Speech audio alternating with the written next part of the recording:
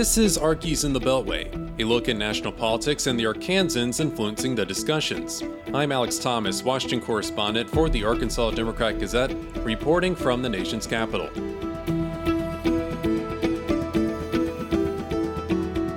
Thank you for joining us for this episode of Archies in the Beltway for the week of November 26, 2023.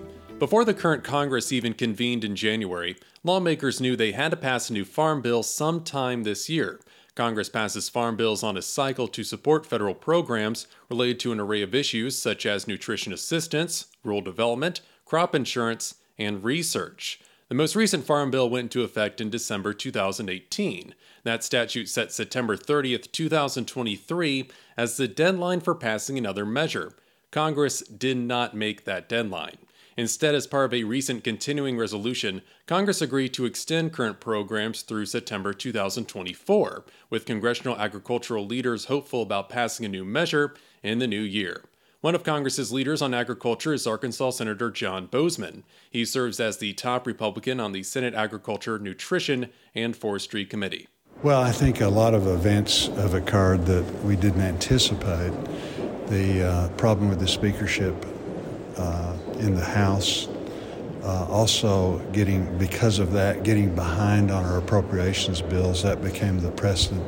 So many people in the Senate wear lots of different hats. And then again, the war in Ukraine, now the war in Israel. Another Arkansan with a voice on agriculture on Capitol Hill is Representative Rick Crawford of Jonesboro. Speaking to the Democrat-Gazette before Thanksgiving, the House Agriculture Committee member expressed acceptance about the extension, mainly as it relates to the new September 30th, 2024 deadline. If for some reason something happens that we don't get a farm bill, then there are a number of considerations that why it would have been better to extend that to the end of the calendar year. The most significant one being that we've still got farmers in the field on September 30th. I mean, we're actively engaged in harvest across most of the country, and then there we'd be with another expiration. The next farm bill is expected to be an expensive measure. The Nonpartisan Congressional Research Service estimates spending related to farm bill programs will approach $1.5 trillion over the next 10 years. Around 84% of estimated spending relates to the Farm Bill's nutrition title, including the Supplemental Nutrition Assistance Program, commonly referred to as food stamps. Democrats have shared opposition toward any cuts to nutrition programs.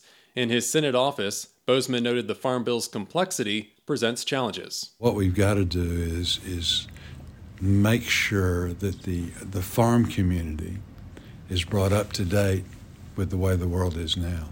2018 is so different than what's going on right now. You look at pay scales, you look at all of the interest, you look at inflation, all of that. So we've got to bring all of that up to date so that our farmers have the certainty that they can put a crop in and not risk everything they have and lose it. Harrison Pittman serves as the director of the National Agricultural Law Center in Fayetteville. He says the Farm Bill presents lawmakers with a chance to update programs and address pressing needs and possible future issues. You're kind of looking into the crystal ball a little bit. And, you're trying to look forward by looking through the rearview mirror in some respects. One of the programs in need of an update is the Price Loss Coverage Program, which provides producers with assistance if a commodity's price falls below a reference level. The 2018 Farm Bill uses 2012 levels to determine those prices. Jeff Rutledge with Ag Heritage Farm Credit Services joined other Arkansas farm credit leaders in meeting with Arkansas's congressional delegation before Thanksgiving. The Newport resident also cultivates rice, corn, and soybeans. Programs have worked very well for us in providing that safety net that we need for because we have so many variables in our input costs. Regarding nutrition, Boozman says the biggest issue is ensuring underemployed people have job opportunities. There's a work program part of this bill, and the problem is they don't really talk to the people that need the work programs.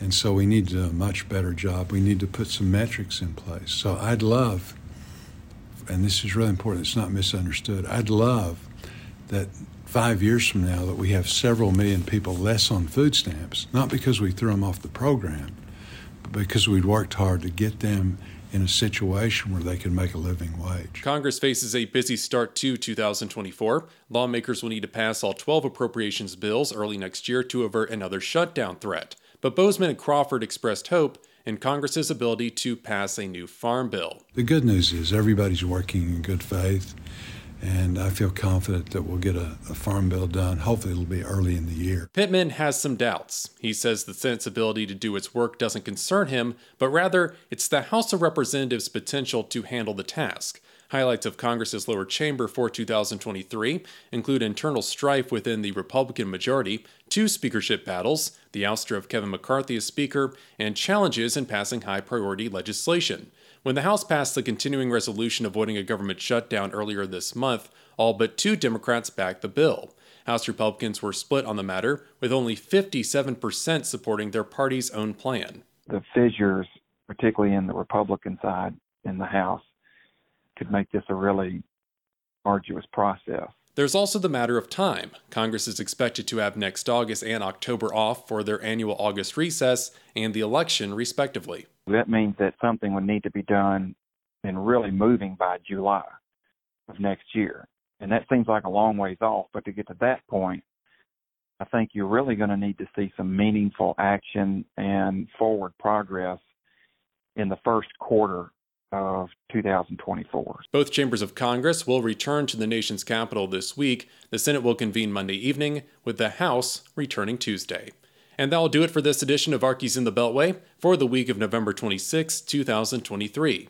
You can stay up to date with all news involving Arkansas at arkansasonline.com. You can follow more from me on your social media platform of choice. My handle is at Alex House Thomas. I'm Alex Thomas, and this has been Arkies in the Beltway. Thanks for listening.